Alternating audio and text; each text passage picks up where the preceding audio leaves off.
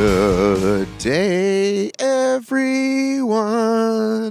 It's Valentine's Day or Galentine's Day or whatever you call the 14th of the month of February. I am here to bring you my episode with Alec. We'll get to that in a minute. I am outside a Dunkin' Donuts this morning where they're actually playing the Dung Kings ads inside with Ben Affleck and Matt Damon. And yes, those were the best, in fact, ads of the Super Bowl. No question about it. Anyhow, today's episode, did I say Hybrid Fitness Media Podcast? I'm sorry, I was distracted. People are walking by. What do you want from me? Welcome to the Hybrid Fitness Media Podcast. I am your host, Matt B. Davis. And as I said, Alec Blenis, who I have known since we tried to trace it back. We did a race together in July of 2012. So I've known him since at least then. And perhaps before that, I met him, but that's 14 years, almost 14 years. I met him when he was but a teenager, and I think we cover some of our previous life as obstacle racers together and kind of his journey from, when I met him going for his master's to what he is now, which is a OG in the hybrid strength and speed kind of world, someone who can kind of do anything at any time. And he's just a good dude, and I like talking to good dudes. Certainly, he has good information, and you should check him out for that reason if you want someone to train with or learn from, but also just a good person, which I think is the most important thing, right? People you want to hang out with, people you want to talk to at a racer in life. So let's get to it. Alec, Blenis, and I, away we go. All right, we're going to dive right in because I have so much to talk to you about. We kind of tried to record, was it in Chicago that we talked or tried to talk? Oh, yeah. Yeah, that was already a handful of years ago now. That was maybe, 2021 or something like that? 22? Yeah, and I remember wanting to talk to you about, like, old OCR stuff, and you were like, I don't remember any of that. And I was like, you're so much younger than me, dude. You have to be able to remember it because I don't. But you're on this show. This is the Hybrid Fitness Media Podcast. This is my less than a year-old show, a branch and offshoot of my media empire, which you know very well, which once upon a time was Obstacle Racing Magazine and then Obstacle Racing Media. And I've just been following you as a guy that knows you for so long and as a fan of hybrid. And, there's kind of so much to talk about with you. I kind of don't know where to begin. One is, I don't know that I've seen someone put out like so much information via Instagram. And I guess my first question is, why do you do that? Why do you just like type paragraphs and paragraphs and give away really valuable information? Let's start there. Yeah. I've enjoyed talking about my training, talking about races, etc. since as long as I've had a platform to do so. Like when I started in the OCR world back in like 2011, I don't know what called me to do it. I just wanted to write about the preparation, the races. I wrote race reports. I just kind of like putting something on paper. And back then I didn't really have much of an audience. I just kind of put it out there. But like Spartan Racing ended up noticing, I ended up getting to write for them a little bit. I wrote the Wikipedia page, the original wiki page for obstacle course racing. I just like writing. And so I enjoy having a platform to do so. And kind of fast forward to present day, Instagram is blown up. YouTube is blown up with fitness content. And no disrespect intended, but most of it just total garbage. Like there's so many charlatans out there, peddling misinformation about fitness, just to, sell a supplement or sell a program. And not that there's anything wrong with making money. I make money on my page as well, but I get really, really annoyed at just the mass amount of just terrible content out there. And I want to do something better, offer something better. And I think it's hard to do that, in just one post, one simple, easy to digest kind of clickbait headline. So I do a lot of longer form content, paragraph content. So inevitably, whenever I make content, I get someone in the comments like, not reading all that, bro, or whatever. And I think it's a testament to people's short attention span and kind of the problem with maybe not society at large, but at least the health and fitness industry is people want everything to fit into these 5-10 second snippets instead of being able to, read something for 2 or 3 minutes that might actually benefit them in the training. Well, you and I are I guess more similar than I thought, because that's honestly why I do what I do. Like I I, like you, think most of the stuff on the internet is garbage, and like people who think they're funny who aren't funny, people who think like whatever. And I watch a lot of fitness stuff too. And my question, I guess, next is there's this idea about feeding the algorithm, right? And while if that's all you do, like it's not real and you won't be happy, you have to do what works for you, what makes you happy and what comes from your heart. But a little bit, I feel like, is okay. So, for example, when I made this World's Toughest Mudder documentary last year, end of last year, I said, I'm going to shoot my shot. I know we worked really hard on this, and if I call it World's Toughest 100-mile race, it will probably get more clicks than if I just call it 2022 World's Toughest Mudder. Yeah. And I was right. And when we started seeing comments from the trail community, that was like, that's bullshit. This isn't that hard. Barkley's harder. I knew I'd done something right. But I also had Jeff and I made something really good that I knew would back it up, and people watched it, and then more people watched it. And so it's got like 100K something, which isn't millions, but hey, it's the biggest thing we've ever done. And the problem is, if I'm going to make another one like that, what do I call it? Like, again, the world's toughest? Like, like we're covering this ultra race and we're trying to figure out what to do there. So anyway, for someone like you, there is a lot of fucking noise. You're not just competing against, fucking Hunter and Craig Ritchie and the billions of guys and Nick Bear. It's not just those guys you're competing against. It's literally everything else on the internet, right? So much shit gets uploaded on a daily basis. I'm getting to a question, trust me. So you're right. You will get the people that want to find you by putting up, but do you think about that stuff? Do you think, well, let me put a posing picture and call it shredded abs, or do you do anything like that? Sure. I mean, I'm always thinking in the back of my mind, how it's supposed to be received. I'm not going to put something up that I think is bad information or anything like that. But I think you have to carefully balance what some people call kind of high versus low IQ posts, or top of the funnel versus bottom of the funnel strategies, right? So you have kind of top of the funnel where you're just going for clicks, you're going for views, and you have bottom of the funnel where you're kind of making the content a little bit more higher quality, a little bit more engaging, and maybe funneling people towards a purchase or something like that. And I think most people don't get that balance achieved very well. They're too far on one extreme or the other. So they're either getting a ton of clicks, views, whatever, with something kind of clickbaity, and you dive deeper and you're like, well, it's just a bunch of shit in here. Like, and then they're out. So it's the point, right? And then other people, they make, a bunch of really, really great high IQ content, like really great information, but they don't have anything to get people there in the first place. So they're just like sending out this great information into the void. So you really got to strike the balance between the two and have a good funnel and kind of way to direct people. So I try to think about that, am I balancing both of those two things? And it's sort of like the idea of being well known versus known well. You want to try to strike that balance between both of those two things. And I think a lot of people are so focused on being well known that, like, they might have 100, 200,000 Instagram followers or whatever. And then they whine about the fact that they can't monetize anything. And they're like, I have 200,000 followers and my engagement sucks and I can't sell a product. And it's like, well, because your stuff is just low IQ clickbait shit. Like, there's nothing of substance actually there. So you really have to do both. And I think a lot of new people in the industry, they're trying to kind of get their foot in the door. They see what someone like me is doing, or a lot of other that I call good creators, and they start pumping out like really good quality content.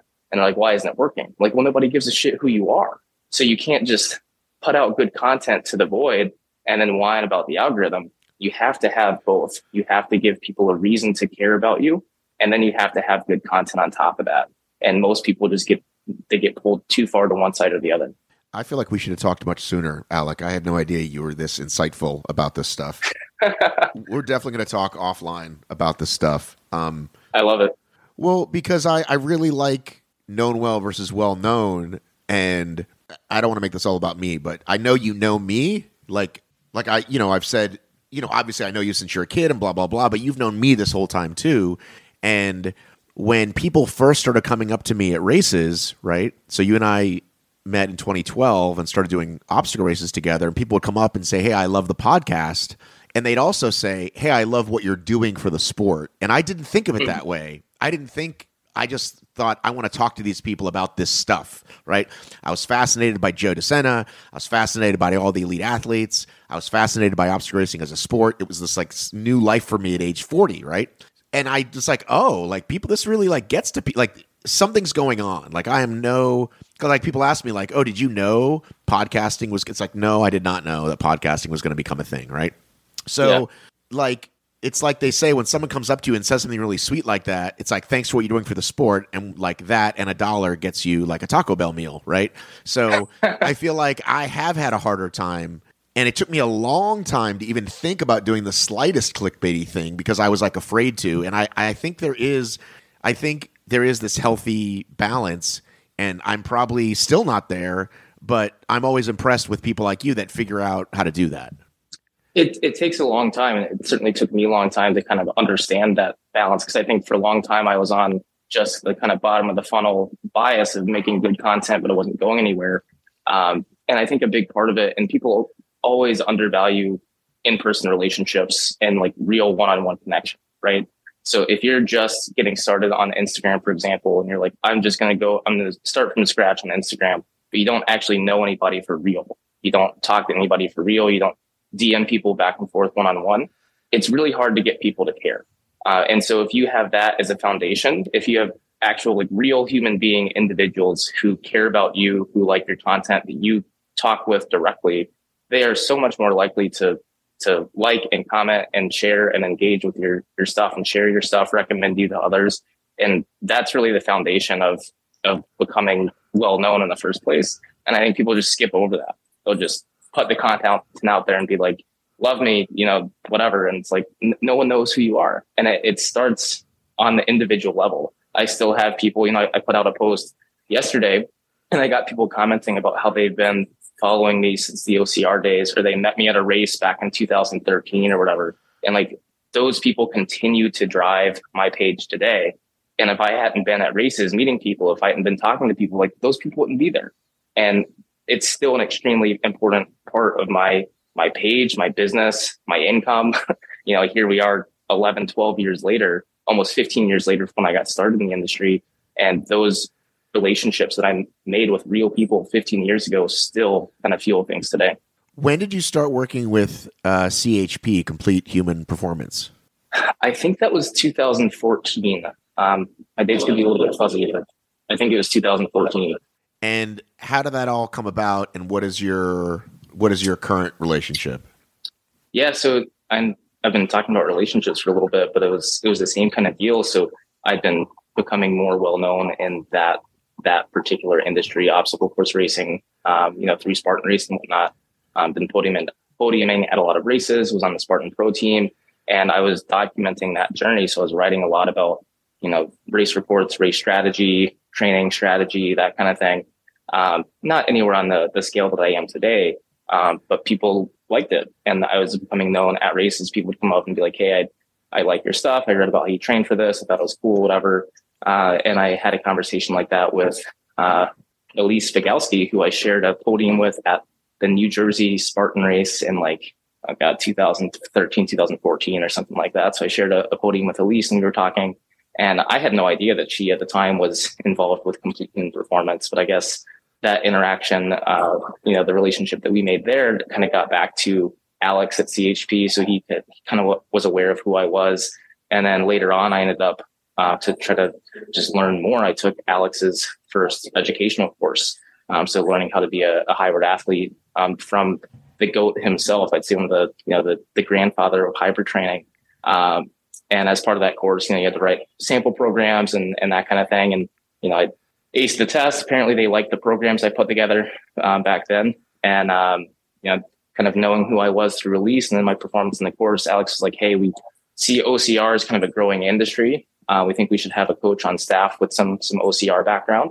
Would you like to come on board and work with some obstacle course athletes? Because they had been getting more people coming to Complete Human Performance saying, hey, I want to train for a Spartan race or whatever.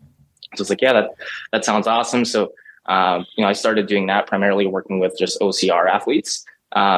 But then it just grew from there. Like I started working with military personnel. There's a lot of overlap there. And then slowly and steadily it just kind of grew and grew and grew until I was working with all sorts of people. So now I've been with CHP for 10 years. I have a bunch of other kind of coaching avenues as well. But CHP has been fantastic, and it's been a pleasure to learn from Alex and the whole team there. So you do coaching that's just under you, right? And coaching through them? Yeah. So if people, just kind of find me independently and they're like, hey, I want to coach, I'm happy to work with them. A lot of people find me through CHP, or I get referred, they're referred to me through CHP. And then I have programs for sale. Like I have my Sex and Zombies team subscription. So for people that don't want a one-on-one coach, they can buy my subscription for like $29. I have some more programs coming out later this year.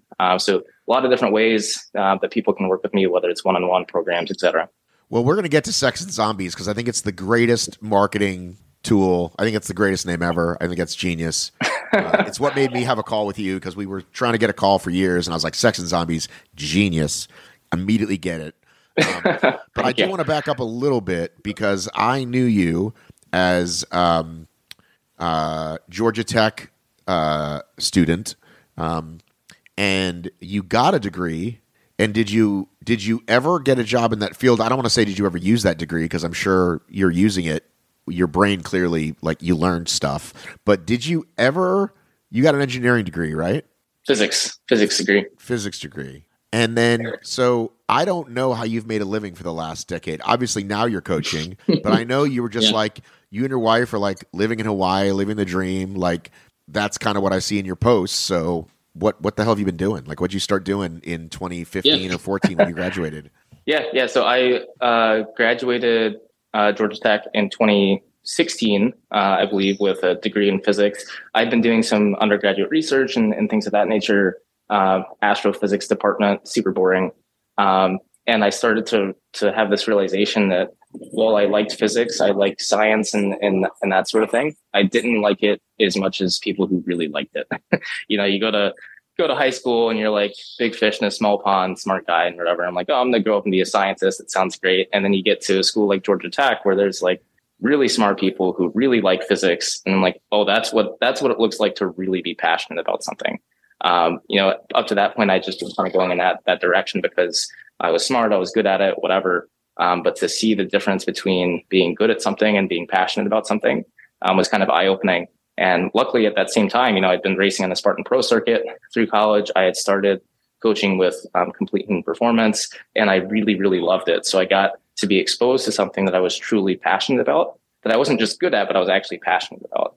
And I had to decide, like, do I want to keep doing this thing that I'm good at and can potentially make a lot of money with, getting an advanced degree in a science, or do I want to keep doing this thing that I'm actually passionate about? And at the time, I had no idea what my earnings potential would be. I knew personal trainers tend to not make a lot of money. I didn't know anything about what online fitness coaches make, but I figured it wasn't much. But I was like, I would much rather, have a life that I love, doing something that I truly am passionate about, and, do okay financially than pursue this thing that I'm not passionate about just for money. And luckily, my wife, girlfriend at the time, a little bit more of a free, adventurous spirit than I am, kind of helped me make that decision and focus on, doing what I love versus what's going to make money. But as I soon found out, if you're good at something, if you're really good at something, if you're passionate about something, you will make a lot of money eventually. You just have to be patient. And now I certainly make more than I think I probably would have if I'd even stuck with physics. So super grateful to have made that decision early on. Unlike a lot of people who I think get dragged into a career that's not fulfilling and have to rediscover themselves later in life. I'm glad I kind of did all that at a much, much younger age. One thing I remember about you from back then was I think I asked you about like winning like you'd won a Spartan race, you run a podium. And I was like, don't you like run for your school? Like, isn't that a thing? And you're like, oh yeah, they told me I couldn't because if I made money, I wasn't an amateur anymore. And I just said, fuck that and wanted to do Spartan. And I feel like that's a pretty, I want to say mature decision for someone that young. Cause I think people do think like, well, the school is right and the school is the way to go. And I should definitely do this college thing. Like what had you just kind of go all in on being a quote unquote Spartan Pro, which looking back, you and I know it wasn't that much money. And yeah, right. And you kind of missed I feel like the biggest years were kind of like 16, 17, 18, and you were kind of already on your way out by that point. Yeah. So what had you make that decision that early that you'd rather win $1,000 at a Spartan than be a college athlete? Yeah. And one, I've just kind of always valued my freedom, so to speak. Like if I want to do a certain event, I just want to do what I want to do and not be held to a particular schedule or race distance or whatever. But it was helpful for me to kind of be forced into a similar decision a little bit earlier. When I was in high school in 10th grade, I transferred high schools for academic reasons. I wanted to go to a better school. And when I transferred schools, it was out of district. And they're like, you're transferring out of district. You're really good. I'd run that year in a road race. I ran like a 16:22 5K in 10th grade, which is pretty good. And they're like, red flag, it looks like you're being recruited for cross country. So you can't run for school this year. You have to sit out a year to regain athletic eligibility. There was no high school. There was no high school portal. No, so I was like, shoot, man. But I wasn't too bothered. But I'm like, I'll sit out a year and then also have another, run senior year or whatever it is, or two more years. So while I was sitting out, I'm like, I want to look for races to do. I want to look for things to do. And that's how I came across Spartan race. I did my first Spartan just as like a fun thing to do when I couldn't run for school that year. And it was the most fun I'd ever had in my life. It was April 30th, 2011, Georgia Spartan Sprint. And it was like the greatest thing ever. So I was like, this is so much more fun than anything I ever did in school. I just want to keep doing this. And my family had done it. Like, I think both my mom and my dad, at least my dad, I don't know if my mom did that first one with us. But we all loved it. Me and my dad loved it. We're like, we got to do more of these. So we started looking at the calendar. We found one in South Carolina. So we did like a Carolina one a few months later. And then the third one was the Vermont Beast, the first ever Killington Spartan race in, I think, August of 2011. And that one, the first two were fun. Georgia was fun. South Carolina was fun. But anyone who's raced in Killington knows that it's something special, especially the first ever Killington Spartan Beast. No one really knew what to expect going into that one. And so the Blenis trio, me, my dad, and my grandpa, we all did the first ever Killington Spartan. And it was honestly life-changing. Like, we came home and we're like on a whole different life path, different life journey. Like, I had liked fitness before, but, from that moment forward, I was like, I'm going all in. It's the greatest thing ever. So April of 2011 was kind of the beginning, but post Killington, it was all about the Spartan life from that point forward. Yeah. So that's where I met you. I specifically, I know I've told this story before, but it's been a while. So I did my first, so I did Warrior Dash in May of 2010, which I just looked at your Athlinks. You did that one as well. That was technically my first obstacle race, right? But I jumped the fire. We were done. It was fun. I drove home. There was nothing life altering about it. Yeah. I do a Tough Mudder in February of 2012, right? And that did change my life because it was freezing and it was 10 miles and I did all these things I'd never done before. Spartan was a month later. And so somewhere around there, I started looking for content. And for people, it's hard to understand this, but Instagram wasn't nearly as thing like it is now. There's nobody's putting out content except like Amelia put out a little, Margaret put out a little, right? Spartan has a little. Spartan has weird death race content. But I knew who you were because you were like in these videos, I guess.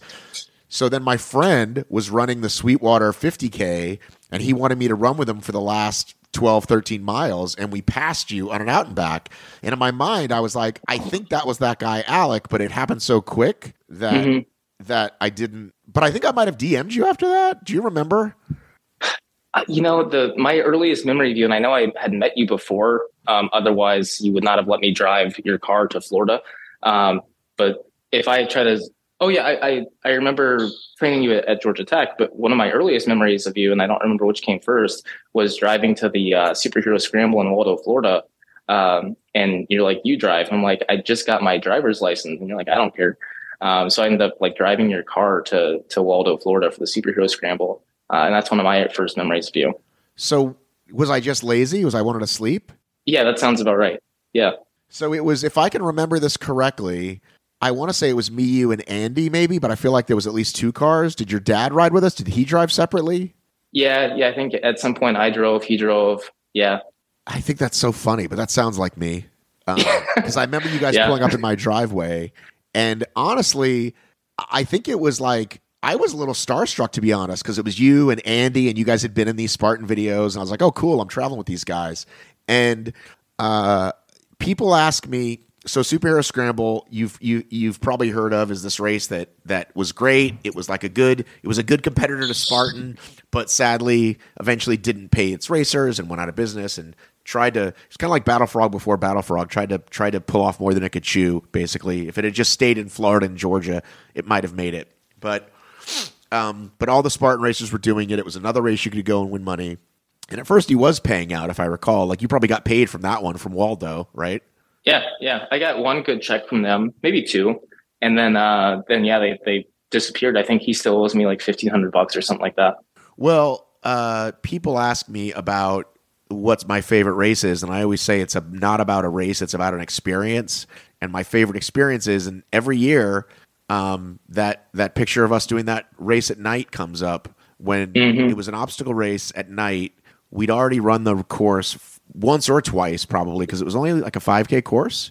Yeah. And the first obstacle was like run through the tires, and we all just picked up the tires and carried them the rest of the course, including up this big cargo net. And whenever that picture comes up, I'm so happy. That was like that's one of my fondest OCR memories of just, I think Kobe was with us, and we all just ran out there and did this wacky thing at 8:00 at night. Yeah, that was awesome.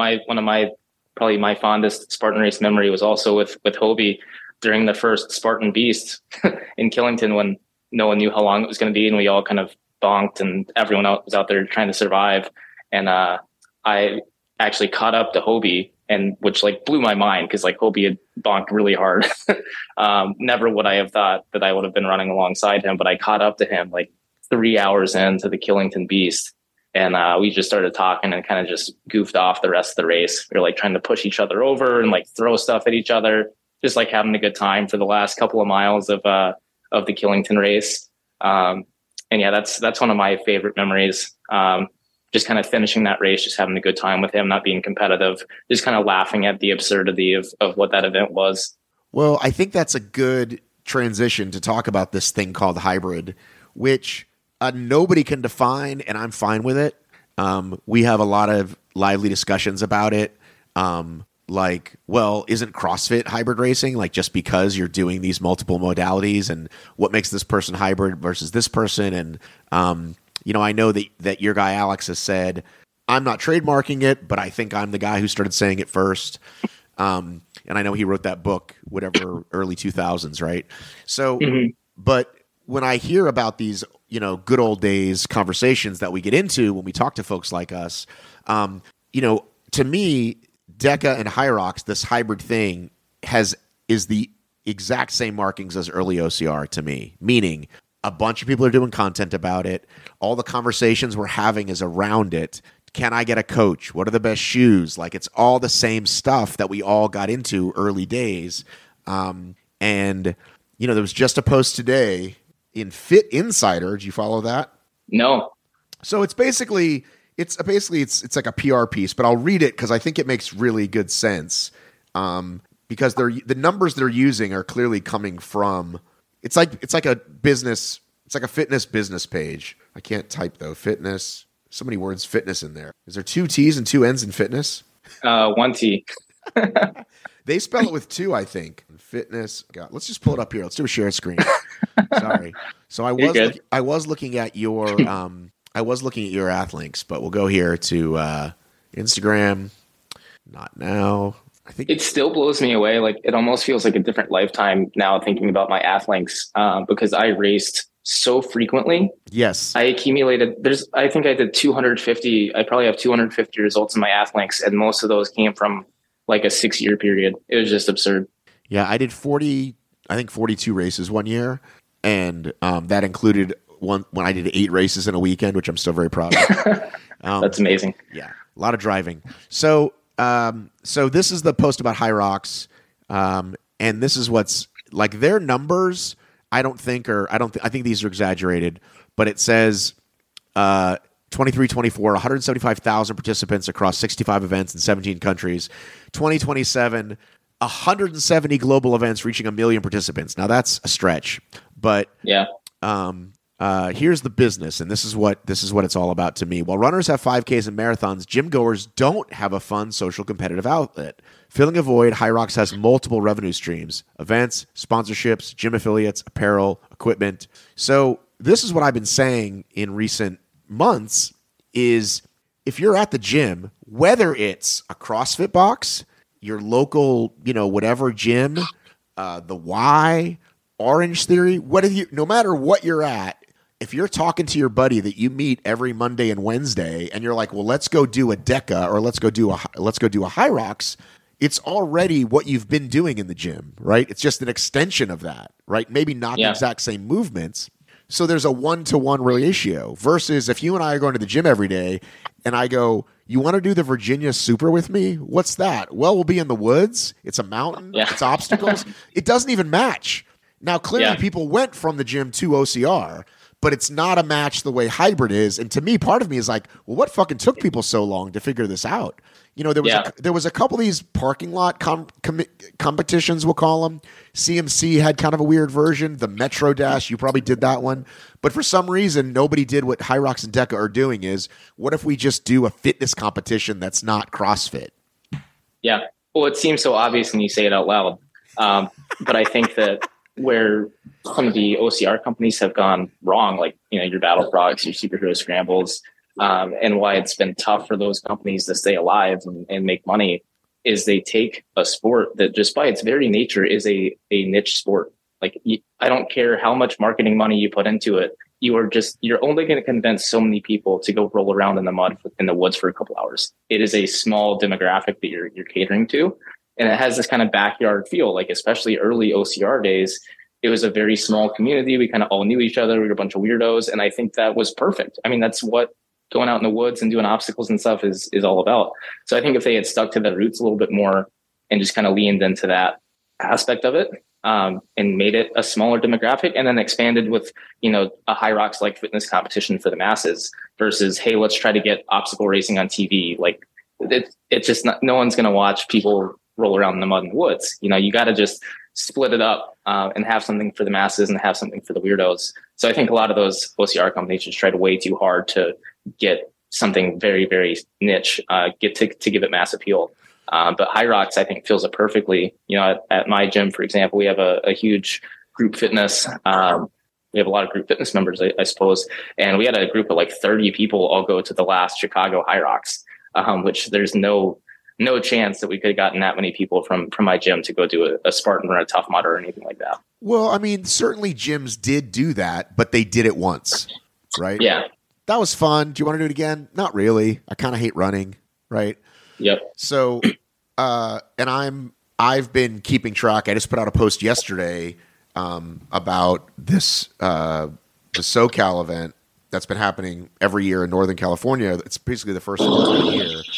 And in 2018, they did 2 weekends back to back, right?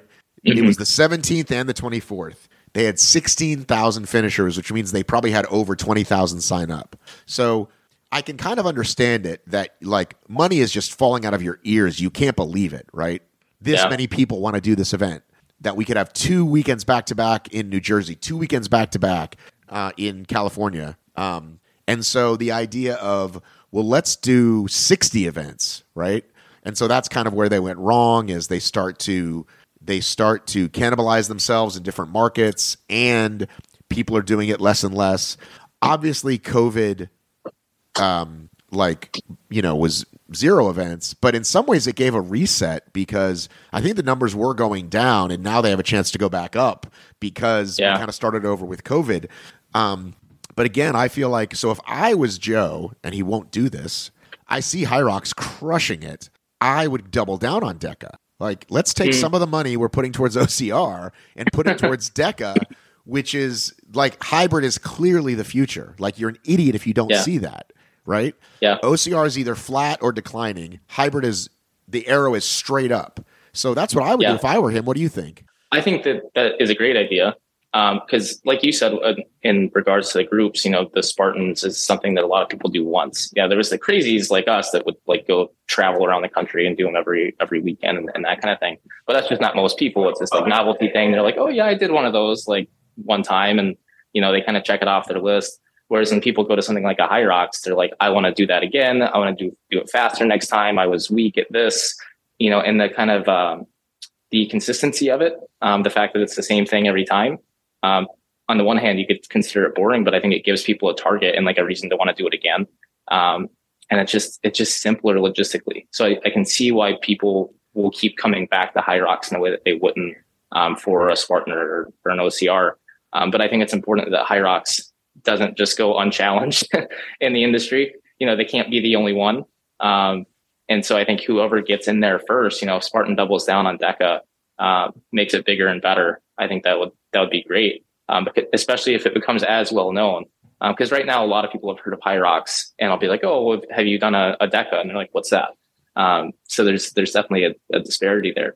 But I think if it was equally well known, people would be all about like, "Oh yeah, I'm going to do a DECA to prepare for High Rocks," or vice versa. You'd see people that specialize in one versus the other, shorter versus longer distances. I think that DECA, I think they try to spread themselves too thin by having DECA Strong, DECA Mile, and DECA Fit. I think they just need to go DECA, like straight DECA. I think that would be better. But yeah, I think that they should definitely double down on that and have more. I'm disappointed at how I don't think I've ever talked to someone who knew what it was before I told them versus High Rocks. Nobody heard of them.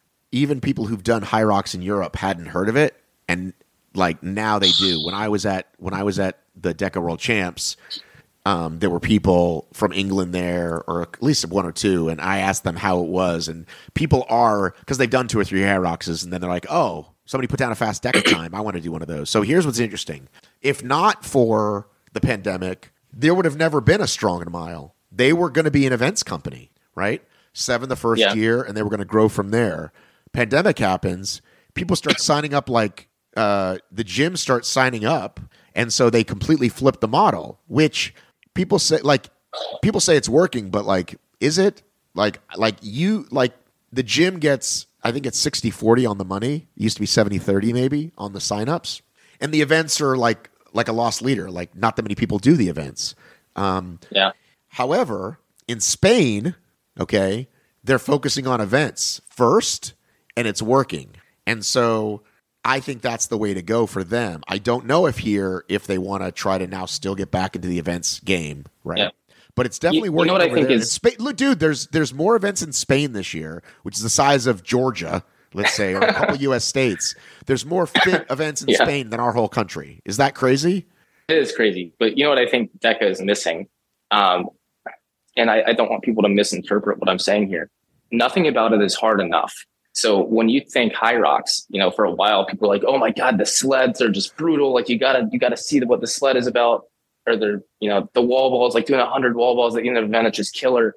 There's something about it that's like, there's enough to make people a little afraid. And they're like, oh, I wonder if I can do that. I got to train for this because that part's really hard. Nothing's hard about that. Like you obviously have to run it fast, but there's nothing, no one is like, oh, I don't know if I can do that. I don't think there's enough fear for it to be motivating or exciting or anything like that. So I think that if they amped it up in some way, I know Joe's goal was to make it very accessible, like anyone can do it.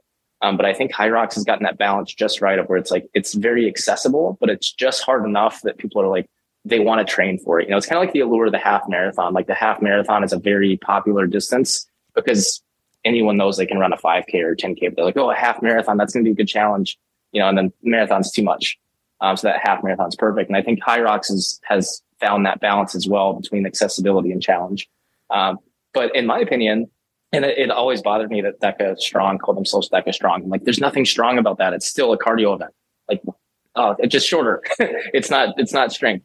But to me, all of the hybrid events, High Rocks and DECA and whatnot are still, they're not really hybrid. I mean, they're hybrid because they combine modalities, but there's really very little strength to them. Obviously there is the sled, like you kind of have to sort of be strong, but you look at some of the people that are, winning and podiuming these events, a lot of them are super skinny, scrawny runner people, which is fine. Like it's still very impressive.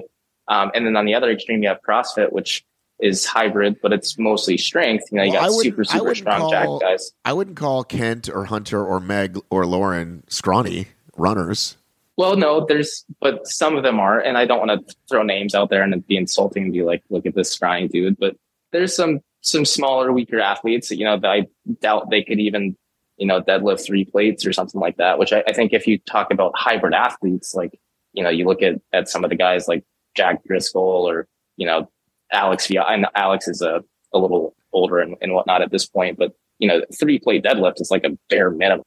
So this is part of the deal with the conversations we have. So we put out these hybrid rankings, and I highly value people like Jack, like Carly Wopat, that I think, you know, if you wanted to pick people the way I do it is like, hey, I just want to pick people on my team.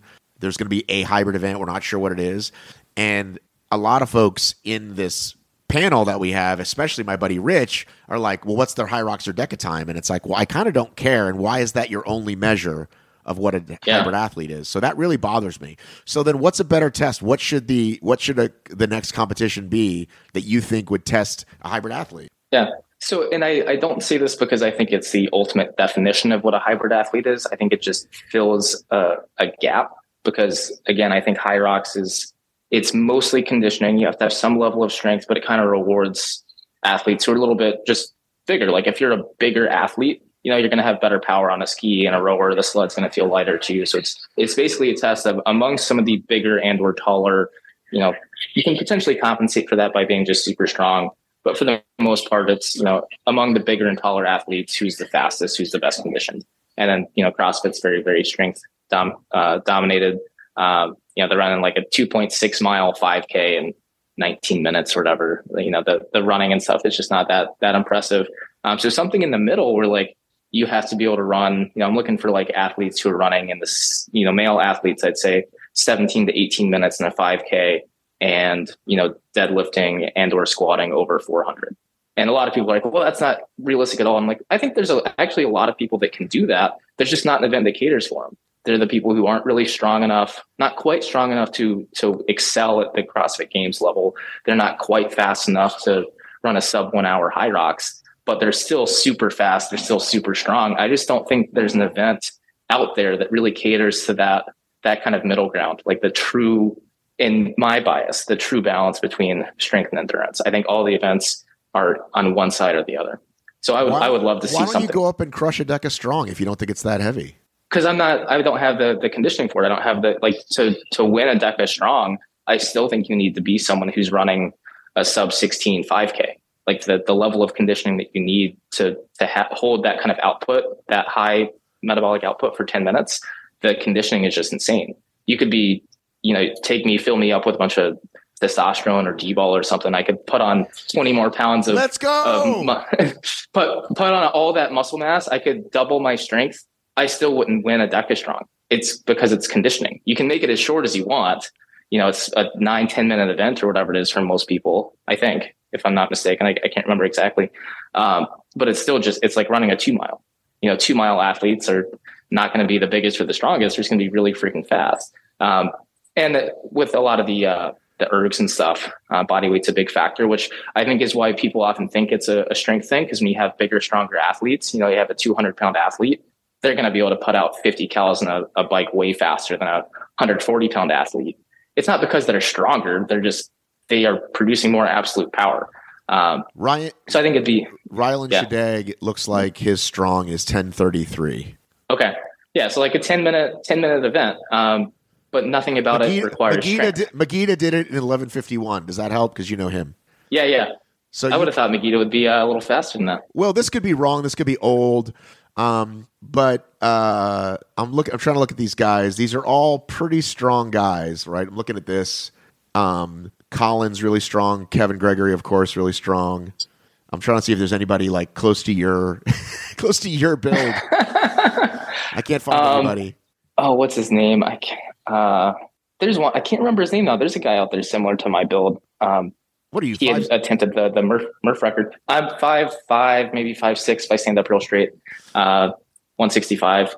When you were winning Spartan races in 2012, how much did you weigh? Like 135, 140. Yeah, I remember. I mean, I was going to say, like, this isn't going to embarrass you, but I know you don't give a shit. I remember, like, even, like, at the Georgia Spartan, like, I was trying to follow the elites, like, filming it, and, like, you got to the Herc hoist, and it's like, whee! Like, pulls you up. Yeah, I think that that was one of the only, and usually I was successful, but sometimes those Herc hoists, if they got, like, waterlogged or something, be a little bit heavier.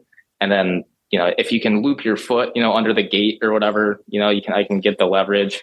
But if they yell at you and you're like, no, foot off the rail or whatever, they keep changing it's like the rules. A rope it's climb. like you can put 1 foot, you can put 2 foot, you can stand on it, you can't stand on it. They keep changing, but I think you would crush it now, right? The Herc hoist. I think so. Got a little more body mass, but I don't know if they've changed the weight since then. I don't know what they're at now. I don't either. What Spartan did wisely was they did standardize in 16? God, all the years run together for me now. Dude, it's been like 15 years, right? The first race is 2010, right? It's been a really long time. And they decided, well, let's, instead of making it this, like, a sprint could be 5 miles, it could be 7. A super could be 8 miles, it could be 12. This beast you're talking about. Yeah. Let's make them 5K, 10K, half marathon distance. Like, that was smart. But I think you're right. They're never going to get that mass. However, when you talk about DECA being quote unquote too easy, that is what Yancey talks about. Yancey basically talks about it as if it's a couch to 5K. Like, we're going to have 100% finishers. So those people that walk the 5K and they finish it in an hour or whatever, it's an accomplishment for them. They got off the couch. They did something. So if that's the goal, then that's what they want to do. And they're not going to make it. I think the elite waves should be harder. I think 20 step overs is fucking stupid, right? It's like they do it in 8 seconds and they leave. What's the point? It becomes a weird, like, technique thing of, can you move do you have the footwork to do them that quickly? I think that it's accurate to call it fitness racing. I just don't think it's hybrid racing. Like, there's just not enough strength demand for it to really be hybrid. You don't have to you could never strength train in your life. You could not work out in a gym whatsoever. You could just run and you could go to a DECA and do fine. That's not hybrid. You would not do fine. Take a random cross country runner, go to your local college, pick some mid-pack cross country runner who has stick arms and have them do a DECA fit. The heaviest thing you have to lift is like 30 pounds. They'd be totally fine. All right. I think you're a little biased. I think you've forgotten what it's like. Okay? If you take a college runner, okay, when he gets to, I don't know, the bike, right, which is zone 8, he's going to be, and he's run really fast. He's done all these other exercises. He's going to be kind of toast. I think a lot of it's the skill thing of, if you haven't done multimodal conditioning and that sort of thing, it's not because he doesn't squat. And it's not like he needs to go in the gym and beef up his back squat or anything. I mean, he'll finish the event. Of course he'll finish, but you're making it sound like, he'll breeze through it. They will not breeze through it. That's like saying any college runner could breeze through a Spartan. No, because a Spartan, you have to be able to, the strength demand is higher for like a heavy sandbag carry. They don't really do that. They don't do that anymore. It's just one pancake. You just throw it on your back. Because I was going to say, I've carried weights up a ski slope in Vermont that were heavier than anything you touch in a DECA strong, or in a 4-hour event, that's, to me, that just doesn't make sense. You can't call something DECA strong and the strength demands are lower in that event than they are in a 4-hour beast race. That to me just doesn't add up. I think you're a little too harsh on this one. And by the way, agree to disagree. Okay. Not everybody who listens to this is a big gym rat like you. So I meant to ask you this. How much is 3 plates? 3 plates would be $315 in the US. Okay. Where is it? But how much in England? How much is 3 plates? So 3 plates would be $140K, which then you lose a couple of pounds in the conversion there. Right. Did you see this event Ethics that I did? No, I didn't. Oh boy. Well, I think you would like that one. I like Battle Bunker. I think that Battle Bunker is done a good job at kind of getting something that demands a little bit more true hybrid fitness, in my opinion. Why didn't you do that one? Well, I did actually. I did the first HybridCon games. We talked on the phone while I was there. Why didn't you do it last year? There was a reason. I had a conflict with something, and I can't recall what it was. All right. But I might try it again this year. We'll see. I think it's a great event. Okay, so I'm going to show you this Ethics event. Okay. Well, funny enough, we'll quickly say this. I just opened my Instagram page, my YouTube page, and the first comment is, guess what? A video I put up almost 4 years ago called Hunter's Murph. And amazingly so, people are still criticizing his form. Oh my God. I just can't even stand it. I love it. I hate it. I honestly hate it. Because no matter what you do with Murph, just people can't appreciate it. Unlike other records, it's just frustrating. Not that I really care that much, but it's almost disincentivizing to me to even attempt the record again. Just because I know it's just like, I don't know. Unless you had like Red Bull presents the world, it honestly isn't, because we've joked about this before. You beat Hunter's mark. Your Hunter's, speaking of good thumbnails, crushed it with that one. This one has 180K views, and yours has probably not even 50. Yeah. Not even close to that, I'm sure. Murph record Blenis. You don't even come up when I type Murph record Blenis. There it is. Oh wait, no. Well, that was you did. That was the one that I did myself, and I was not successful that year, which was kind of a bummer. Okay. So there's mine. So there's yours. I should probably change this. I'm going to change this thumbnail. Seriously, I'm better at it now. This is a good one. This is your wife, I think, holding up the phone with 3241. So this has 8,000 views, right? Yeah. But I was going to show you Ethics. Yeah, you need a better thumbnail, buddy. Yeah. We both need better thumbnails. What I would really like to do, I kind of want to do one more time. I want to get Murph sub 30 and then just be done with it. Yeah, because like I said, it's never going to, all you're going to, it's just so funny to me that people come on 3 years later and say those aren't pull-ups, or, Hunter miscounted, or whatever the fuck it is. It's just funny. Ethics games. You'll get a kick out of this. I did Murph last year, and last year I decided I didn't want to go for the record. I just wanted to have some fun with it. So I did it wearing a 40-pound vest. Okay. And I was competing directly across from a guy who did not know I was wearing a 40-pound vest. I was actually wearing two 20-pound vests. It's a little bit thicker. And he thought I was going for the record again. And he starts yelling at me mid-competition. Like he gets off his pull-up bar and starts yelling at me that my push-ups are not low enough. And I'm like, you realize that I have two vests on. So like when the double vest hits the ground, that's all the way down. And he was like, oh, and he ended up apologizing to me after the event. He's like, I didn't realize. I'm sorry. I'm like, yeah. He probably Googled you and was like, oh shit, this guy's the real deal. Well, he knew who I was going into it. That's why he was such a hard ass. But he didn't realize that I was doing it with two vests for fun. And he kind of felt like an idiot afterwards, deservingly. So I thought it was pretty funny. All right. So here's Ethics. Okay. Whoa. Let me turn the sound off. Where's the fucking mute? Because it comes out funny when you play this. All right. So this is the first thing you do. Shoulder to overhead 1 rep max. Okay. It's a double. It's a partner workout. And then back squat 10 rep max. This is the open version. I already love it. Okay. So you do that. Okay. And we're going to watch these gals go for it, right? It's exciting to watch people get PRs, right? Almost everybody PRs because they're so excited. It's a competition, right? Yeah. So as you can see, high production value like High Rocks, right? Like cool black and white. This doesn't look like a Deca. You know what I mean? This is part of a fitness competition overall, like one of those big fit comps. So everybody PRing, loving their life, right? Here's back squat. All right. Let's go to the next thing. All right, you go to this little zone for like 10 minutes. Then you go to this, okay? An ergathlon, okay? So 5K run on the curved treadmill, right? Or cap out at 20 minutes, right? Mm-hmm. That's part A. While you're doing that, your partner is hopping on the machine and doing this. 1K ski erg, 2K row, 5K bike. So you can trade off as much as you want. Most people just like stay on the run until the first person finishes the erg, but sometimes you swap in the middle, right? Yeah. And then you do that, right? And that's a 25-minute cap, and then you're dead, so you get a half an hour break, and then you do we'll just kind of go through these. So we'll just, rather than reading all that, you can see you're running with the sandbag. And again, you can trade off here anywhere you want, right? Like do 5, do 10, do 20, box jump overs.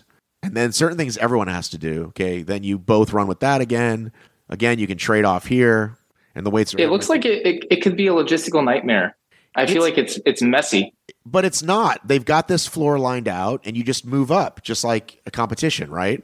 And you've got judges there. Some of the judges are good. Some of the judges are bad.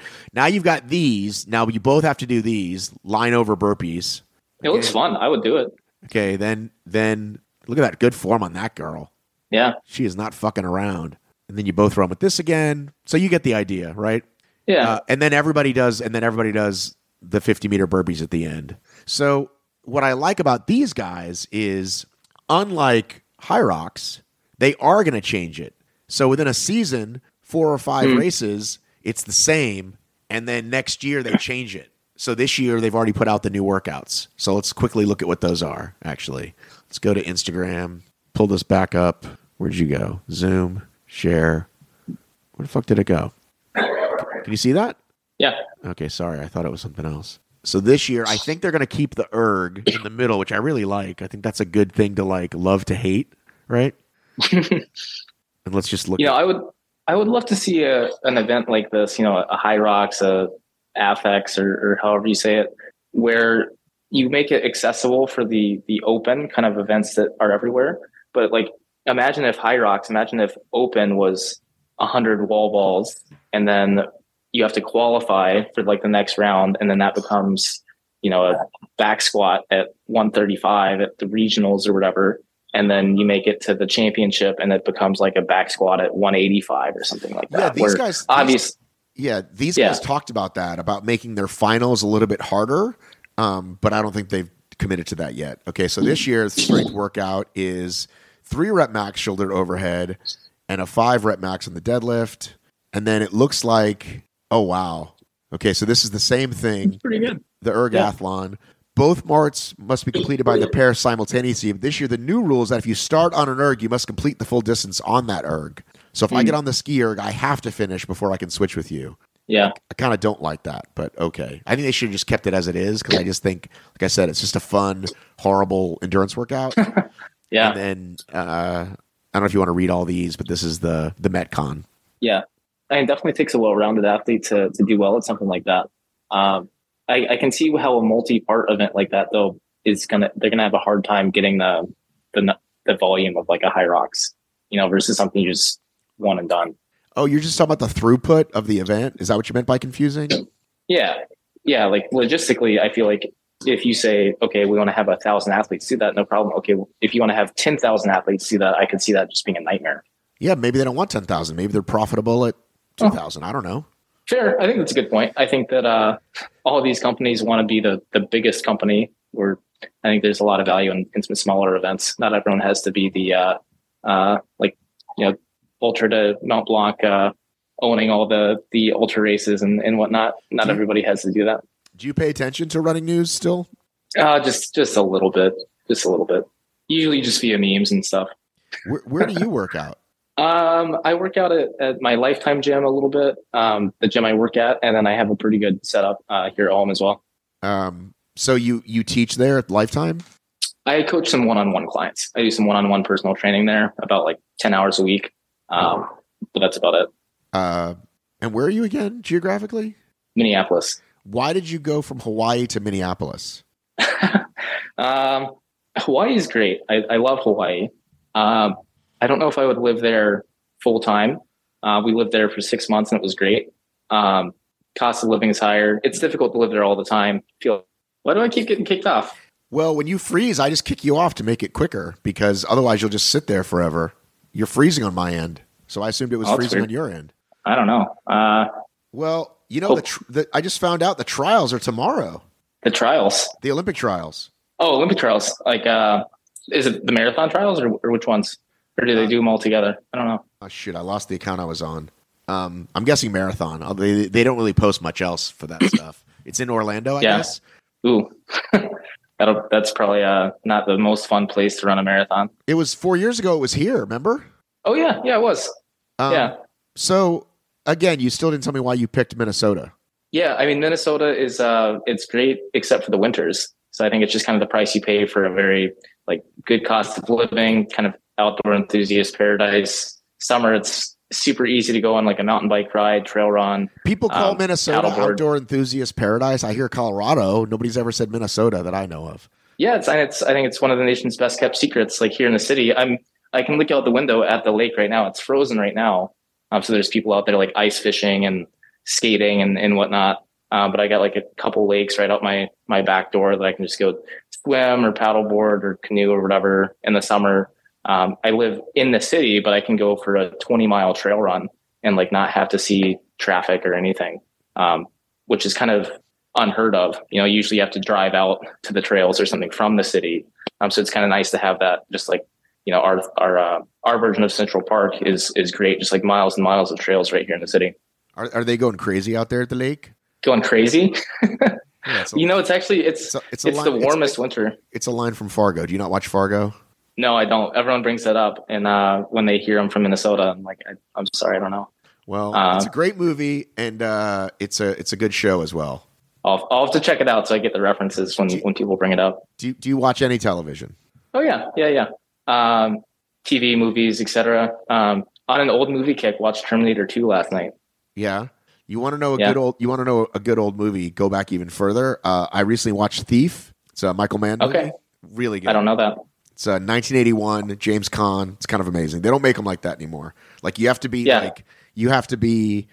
patient, right? Like there's whole scenes without dialogue, just a guy doing his job kind of thing. It's really good. God damn it, you froze again. Okay, I'm not going to kick you off this time. I'm just going to wait. I did not kick you off that time. I changed I turned my Wi-Fi off. So hopefully that's better if it was my fault. Anyway, what else are you watching before we wrap it up? I'd say our favorite genre, like that my wife and I like together, is a lot of the fantasy stuff. Fantasy animation. Arcane. Arcane is like one of the best shows I've ever seen. If anyone likes a kind of adult fantasy animation, I'll check it out. We watched The Witcher, which was pretty great. Always, Lord of the Rings fans, Harry Potter, all that stuff. I've seen like 20 times. We just got back from seeing the Shire in person in New Zealand, which is pretty sweet. And like we did the Harry Potter studio tour in London. So you could say we're kind of nerds as far as some of that fantasy stuff goes. Where are you on Game of Thrones? Didn't see it. That's probably one of the few in that genre that we haven't seen yet.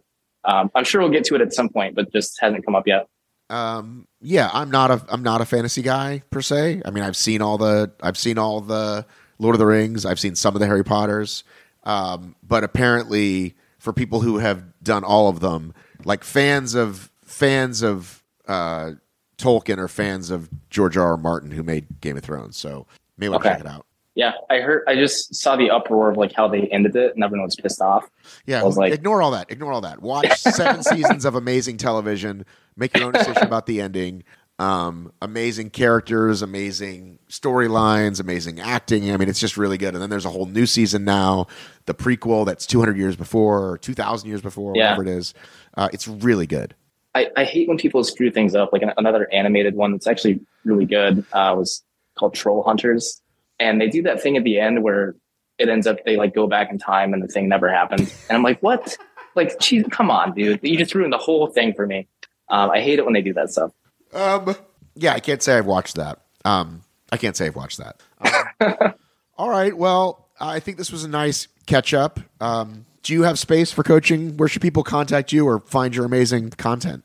Yeah. So best place to find me is on Instagram, just my full name at Alec Blenis. I have a website and all that kind of stuff too, but in my bio on my Instagram, I got links to programs, contact info, coaching inquiries, all that kind of stuff. So check me out there. I do a weekly Q&A. I think that's part of what's helped me be successful on Instagram and known well is my weekly Q&A where people ask training questions or whatever they want to ask. And I try to do a thorough job with that. So if you're interested, watch my stories, keep an eye out for the Q&A and ask away. All right. Before we go, I have another question. What, we talked about, you getting a Murph record and not even making a big deal, but just doing it to get it done. Like, what do you set goals for yourself? Like monthly, yearly? Like, do you want to do any comps? Like, how do you measure your own success? Your body, I guess. I mean, you probably have your own business goals, but in terms of what you do physically. Yeah. And I definitely got burnt out on competition with, you were looking at my app links, like 250 events in 5 or 6 years, which is something absolutely nuts.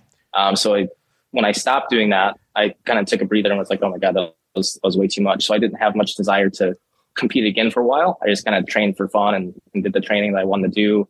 And I've done a few events here and there for fun, but not super competitively. Even the Murph was just kind of for fun and a natural result of the training that I do. But I'd say over the last year or two, I'm starting to want to compete again a little bit, probably never at the frequency I was before. But I still want the competitions I do to be driven by and just a result of the training that I want to do. So I'm not going to cater my training to an event. I'm going to find an event that works or makes sense for my training. So I just kind of do the stuff I want to do, which for me, frankly, is just getting better at everything. I look for weak spots, look for gaps in my physical performance and try to be a little bit better at the things that I'm bad at. Is that the best way to prepare for X event? Probably not. But that's just kind of what keeps me motivated in training, is trying to figure out what's the thing I'm the worst at and how can I get better at it. Which for me, I think lately my running was kind of de-emphasized. So I got a little bit slower and then I got frustrated and I don't want to get slower.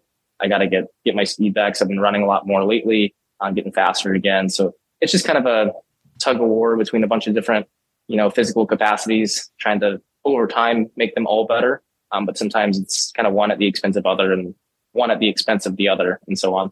Do you ever mess around with the open? Yeah. I don't do any of the skill practice. I don't train Metcons or anything. But I usually hop in the open for fun. And I don't know if it was last year's or the year before. I did pretty well. I think I was top 1,000 in 2022 maybe. But it's not something I care about that much. I made it to quarterfinals last year, and then I tweaked my shoulder doing something. So one of the workouts I ended up not doing just because I didn't want to screw my shoulder up. But usually I'm good enough to make it to the quarterfinals, but I'm not quite strong enough at the Olympic lifts in particular to probably ever make it past quarters unless I really focus on that a lot more. Yeah, they got easier. I think top 25% now getting to the quarters, which is I don't know how, you know what I mean? That's a lot of people. Is it now? It was top 10% before. Yeah, they bumped it to either 15 or 25. I can't remember. Yeah, maybe there's I don't even know the structure of it now. But yeah, I think I was 800 or 900 in the US or something a year or two ago. But we'll see how it goes this year. It's always fun to kind of do those workouts, but I don't really do Metcons in my own training at this point. So I'm a little rusty on a lot of those skills. All right. Well, good catching up, dude. We'll talk soon. Yeah. Good to see you, man. And there you have it. That was Alec Blenis. Hope you enjoyed it. Go check out Obstacle Racing Media, the other channel I have. If you care at all about the biggest payout ever in obstacle racing history, $480,000, $80,000 first prize in Alula next weekend. Tough Mudder. So not this weekend, but next weekend, the 24th of February. We'll be starting when it's nighttime on the East Coast and nighttime in London. But hey, stay up late or check it out when you wake up. Love you. Miss you. Mean it. I've got to run. What if you could have a career where the opportunities are as vast as our nation, where it's not about mission statements, but a shared mission? At U.S. Customs and Border Protection, we go beyond to protect more than borders. From ship to shore, air to ground, cities to local communities, CBP agents and officers are keeping people safe. Join U.S. Customs and Border Protection and go beyond for something far greater than yourself. Learn more at cbp.gov/careers. Everybody in your crew identifies as either Big Mac Burger, McNuggets, or McCrispy Sandwich. But you're the Filet-O-Fish Sandwich all day. That crispy fish, that savory tartar sauce, that melty cheese, that pillowy bun. Yeah, you get it. Every time. And if you love the Filet-O-Fish, right now you can catch two of the classics you love for just $6. Limited time only. Price and participation may vary. Cannot be combined with any other offer. Single item at regular price. Ba-da-ba-ba-ba.